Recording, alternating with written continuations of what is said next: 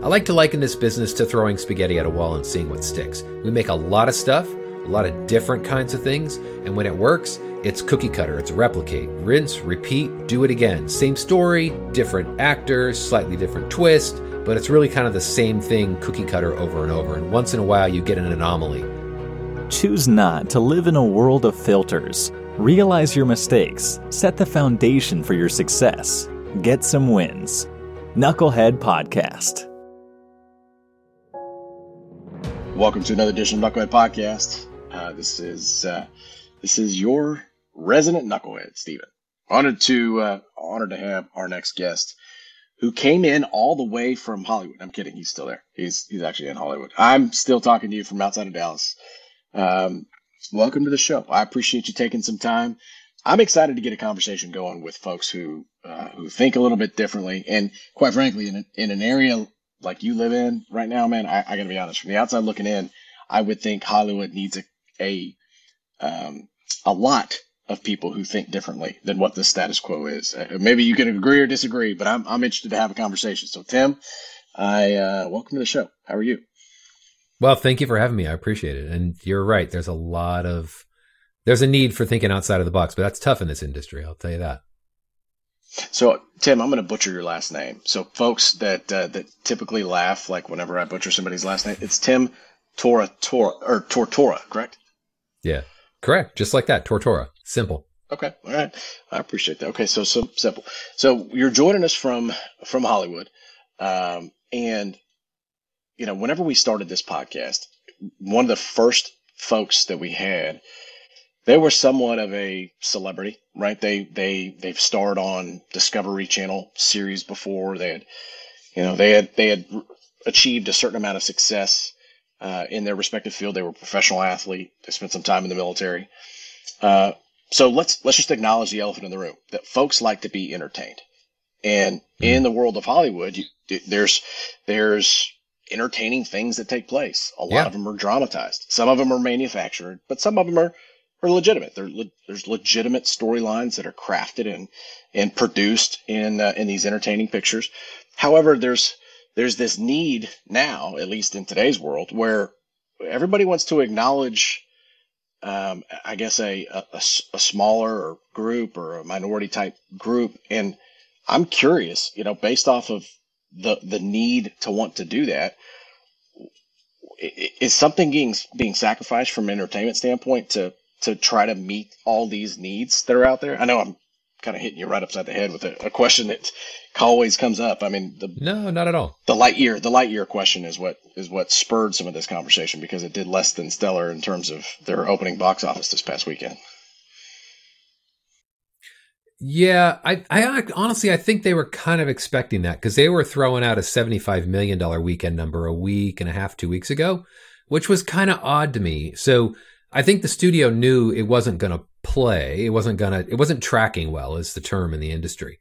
I think that has more to do with the picture than it has to do with diversity. And to answer your question, I don't think diversity has, or the inclusion that we're seeing in the industry, I don't think it's run its course as far as the consumer base choosing to buy into it or not. And that's what's happening. The industry has said, we're going to do this diverse thing, we're going to represent, and consumers haven't said, no, we're not interested yet. They may. We will see. It probably will be another 12 or 24 months before that comes. But I don't really think that Buzz Lightyear reaction or the lack of box office is a reflection of the diversity and the noise that's been made around it. I think it has more to do with the studio producing a picture that they thought probably wasn't going to work and probably wasn't going to generate revenue. That's fair. That's a fair assessment. All right. So Tim, I appreciate that answer, and I appreciate, quite frankly, your perspective, because you're in the industry, and I understand you got to get along to go along in some cases. I mean, you have your personal view, you have your business view, you also have the view of what keeps your phone ringing and keeps you involved in the industry. Yeah. So, you know, you gotta tread lightly in some of these cases. I've been, you know, one of those individuals who has said something and stepped on it a few times. Diversity and inclusion is not necessarily a new topic. It's been around for some time. when it comes to entertainment, help me understand how entertainment's changed, though, given that diversity seems to be louder now than what it was maybe 20 or 30 years ago. Well, the diversity conversation has been going on in the background for at least 5 years, maybe as many as 8. And the conversation was talking to a client of mine who represents a bunch of writers and directors. They're a management firm. And the conversation from the studio was, we got enough white guys over 50. We'd like to see more women, other writers of color. And that was a conversation that's been going on long before 2020 and the riots that came during that period in the pandemic. So diversity is not a new concept. It's been happening. It's been going on for a while. It was accelerated, certainly. What you're seeing on the front end is dramatic change there. You're seeing a lot more faces of diversity on the screen where you didn't 5 years ago. It was pretty much happening in the background. And I think we'll see it pretty much the way it is currently. And it's been going, Hollywood's always on the front end of that kind of stuff as far as the social culture war, for lack of a better term. But, at some point, I think it'll seek a level and it will probably calm down. It's making a lot of people really angry outside. And from the inside, you just keep your head down, do the job, and do whatever people gravitate to. When I say people, meaning consumers. This is a really tough business. Making content, and I don't love that term for movies and television, but making movies and TV, you are asking people to open their wallet and pay you for something you make. That is a hard proposition. It's always been. There's a ton of free content, a ton of free stuff everywhere. I lose hours a week on TikTok and YouTube and places like that, and I don't pay for it. And the same is true of people of all age categories. So we have to make stuff that is compelling to people to open their wallet and pay for it. And if we don't, this industry changes course really fast. We release 4 or 5 movies every single week, 52 weeks a year. We get feedback instantly. All of our product has a 3-day shelf life. Comes out Friday. We know whether or not Sunday, by really Friday at 6 p.m., whether or not that movie is going to recoup its cost for the rest of time, for the next 20 or 30 years. It's very uncommon where something comes out of the woodwork like a Frozen and the Disney studio was like, holy cow, we could have made so much more money on that one had we paid attention. Those happen very infrequently. Do you feel like, so I gotta hover over that point just for a second. There's a really interesting book where it's called How to Measure Anything. I don't know if you can hear me. Can you hear me okay? Yeah. Can you?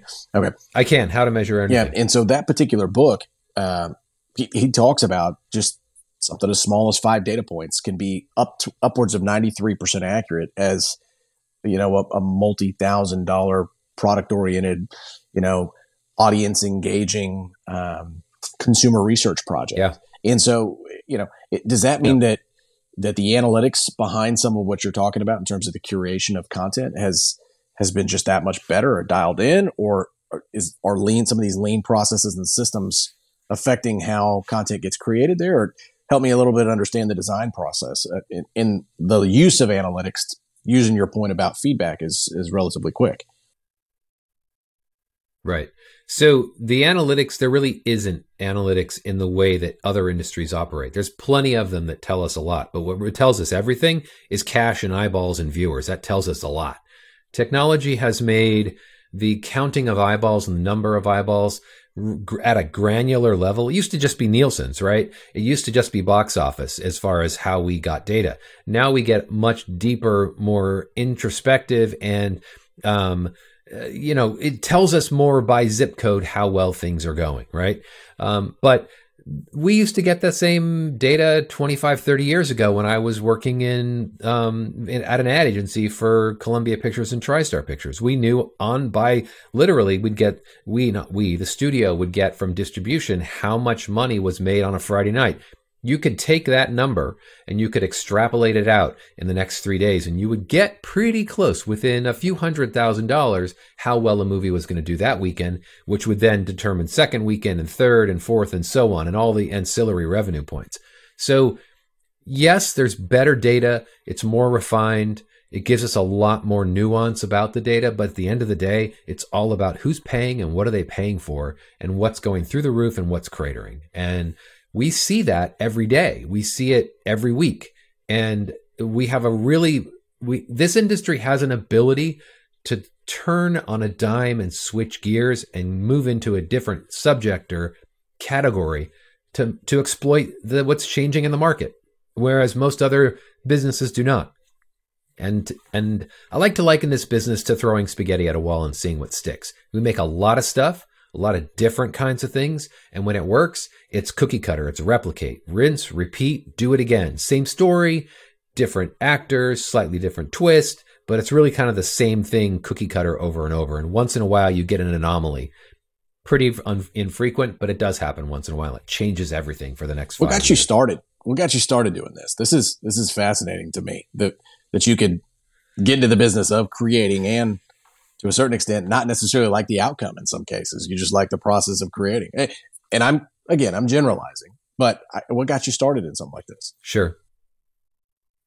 Well, what got me started was I was a drummer. This was in 4th grade. And I started playing, and I was okay. I wasn't great. I went to college to be a musician. And as a musician, you had to learn how to A, sing, which I hated, and B, you had to learn how to record, how to either be a player in a recording studio or how to actually record musicians. And that led to an internship at a recording studio, which then my career took off from there. And that I was 19. I was 19 years old on my first day of working in the studio. I was handed a stack of tape. There were 2-inch tapes that went on a Studer recording deck, 24-track recorder, from a man who was the founding member of Berlin. He was a drummer. He handed me a stack of tapes and said, rack up number 2. He handed me an 8-ball of Coke and said, cut it up. And I went, what? And I couldn't even buy beer. Literally. I was not the guy who could go do the alcohol run. And I gave him a look, and he looked at me and goes, the look I gave him of confusion was like, I don't know how to do this. I saw Scarface, but I don't know what to do. And I'm not a drug user. And he looked at me like, oh, right, you can't cut it up on the console. Oh, go out in the hallway and grab my gold record. You can cut it up on that and bring it on the console. And I was like, that was my first day in entertainment. So never got into that culture. It wasn't my thing. Lots of people around me, it was. But what I learned was how to be proficient and how to be fast and how to learn quickly and how to adapt at a very young age. And I kept that job for 3 or 4 years and moved up through the ranks from there. And that was my introduction. And I was always interested in entertainment since I was a kid. I grew up here. I grew up around it. It's fascinating to hear how people, honestly, which shapes their entire perspective on, how things get started. So who inspired you then? I mean, at some point there's that moral compass that's back and, that's kind of screaming from the back of your head. Don't get involved in, I don't want to mischaracterize some of the drugs that you just talked about, but I have no experience in any of those things. So from what I understand, talking with folks who are in the entertainment business, sometimes that's the source of people's inspiration, that they, Jim Morrison comes to mind whenever he was, writing music. So, but it was also part of his demise. So help me understand, what was it that kind of forced you to have, maybe some better decision-making processes when it came to, what to expose yourself to and what not to? Honestly, it was reading about Jim Morrison and Hendrix and Joplin. I was a child of the 70s, and I grew up around drug culture. I grew up in Orange County, California, with a bunch of freaking potheads and in high school.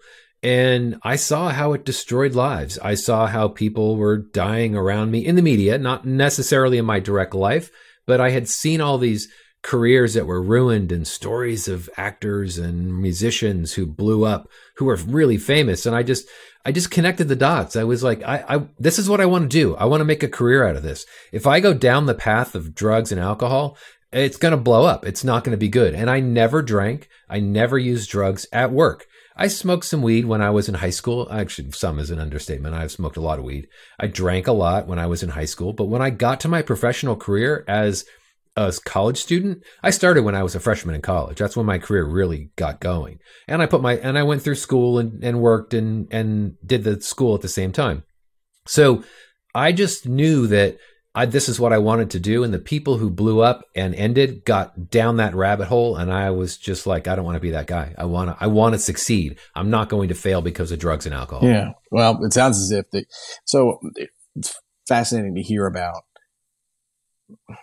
persistence and grit is to a certain extent kind of what fueled you to want to keep your head, so to speak. I mean, whenever it came to being around people in the industry who are maybe made up a little bit differently than you. Do you find that there's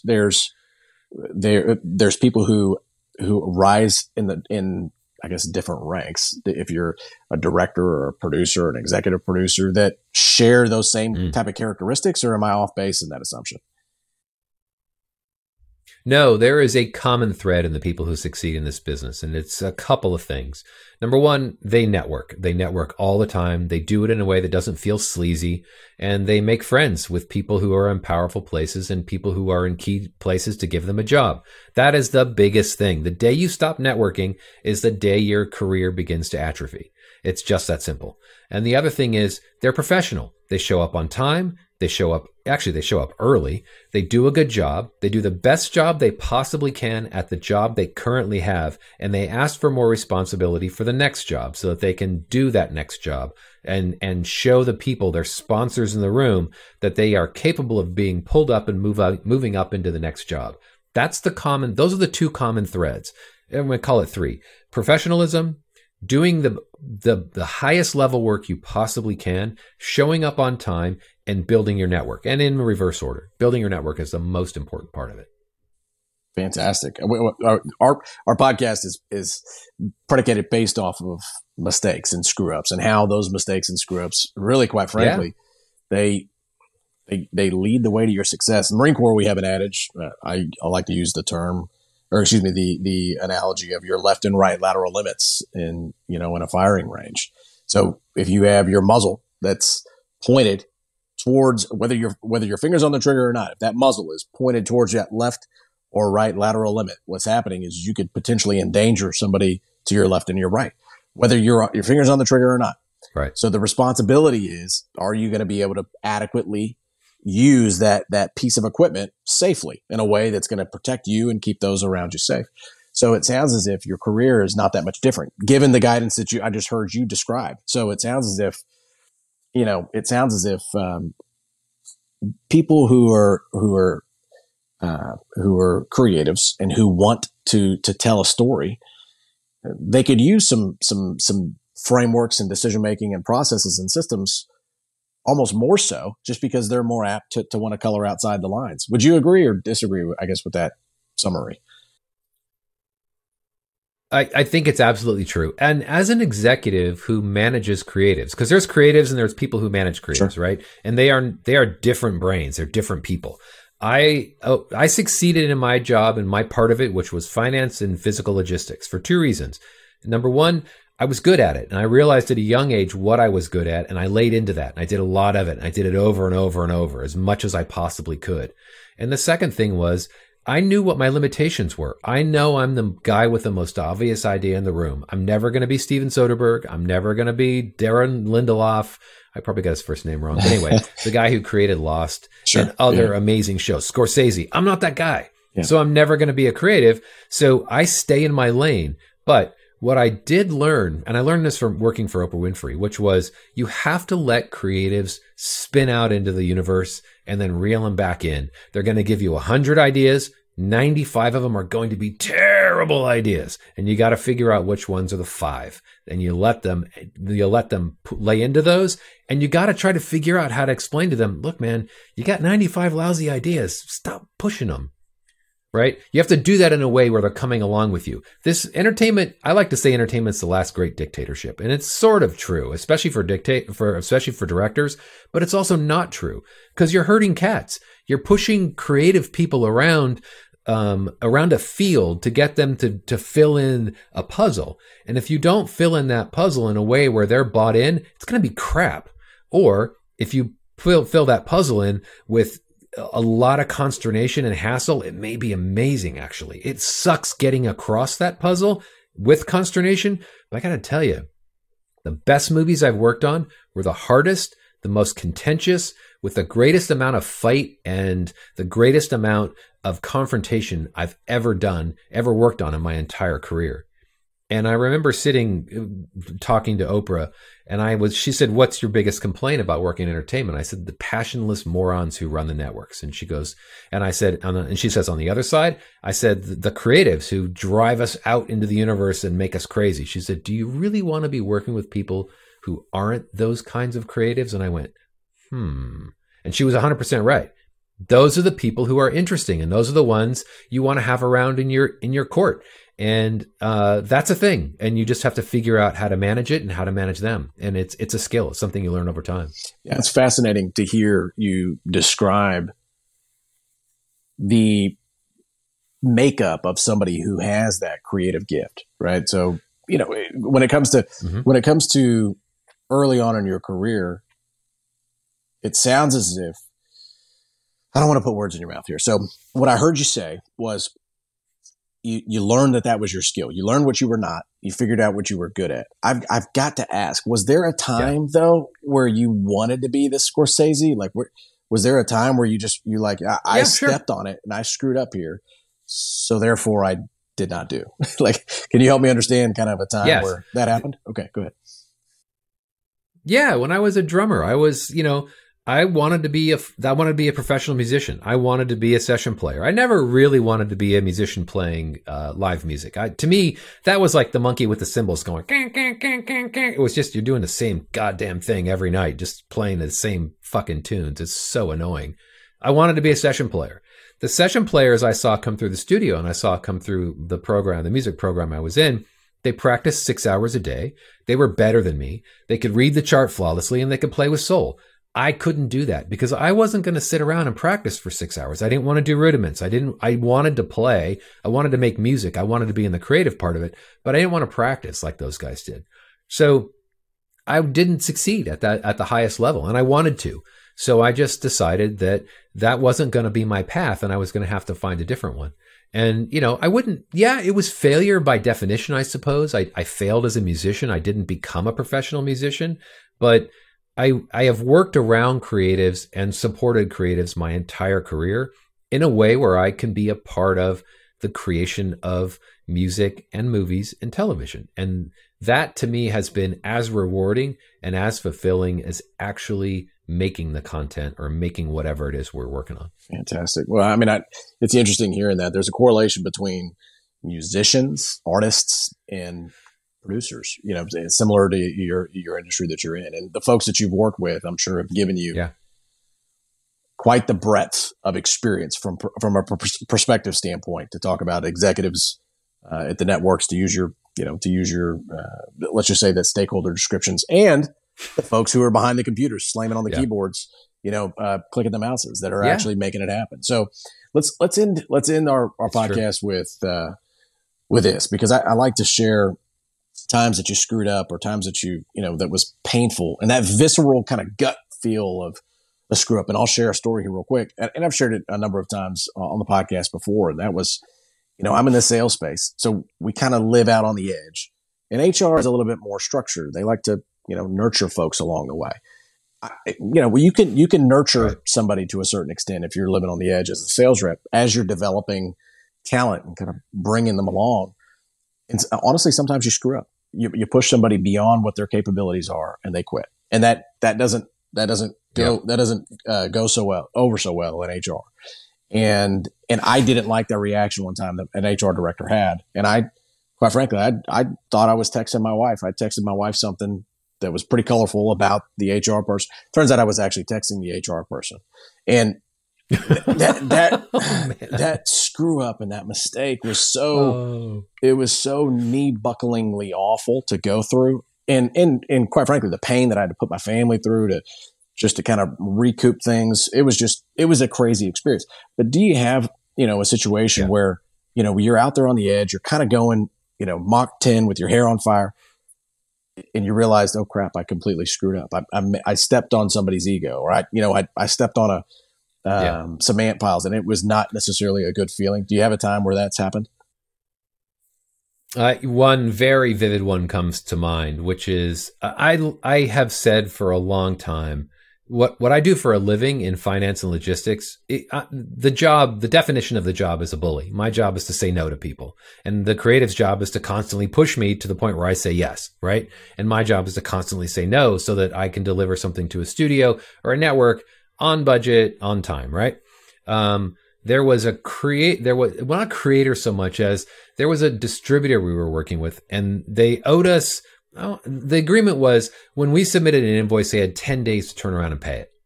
They were 6 months to a year late on this particular invoice. And it wasn't a trivial amount of money. It was like 60 or 70 grand. And I was the bully. And I just, at one point, the person I was talking to, I'm going to use the name Karen just because it fits. It's not her name.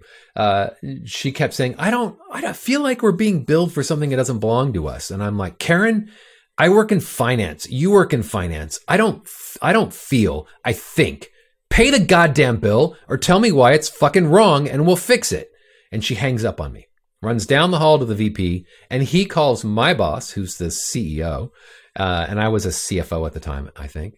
And he said that the distributor, Karen's boss, had banned me from ever talking to anybody at the distributor for the rest of time. I forget the guy's name. At any rate. So the CEO calls me up and goes, what happened? I told him the exact story I told you. And he said, he laughed and he goes, that's funny. Don't do it again. I was like, okay, yeah, promise. Yeah, sure. And, truthfully, what mistake did I make? I got pissed. I got mad at her and I shouldn't have. I should have just been firm and continued on the track I'd been for 6 months. I wasn't paid to be an asshole. I was paid to be a bully. There's a difference. And I was paid to be firm and consistent. And I crossed the line into being an asshole. And I shouldn't have said that to her. As funny as it is to tell someone who works in finance, stop feeling, you should be thinking.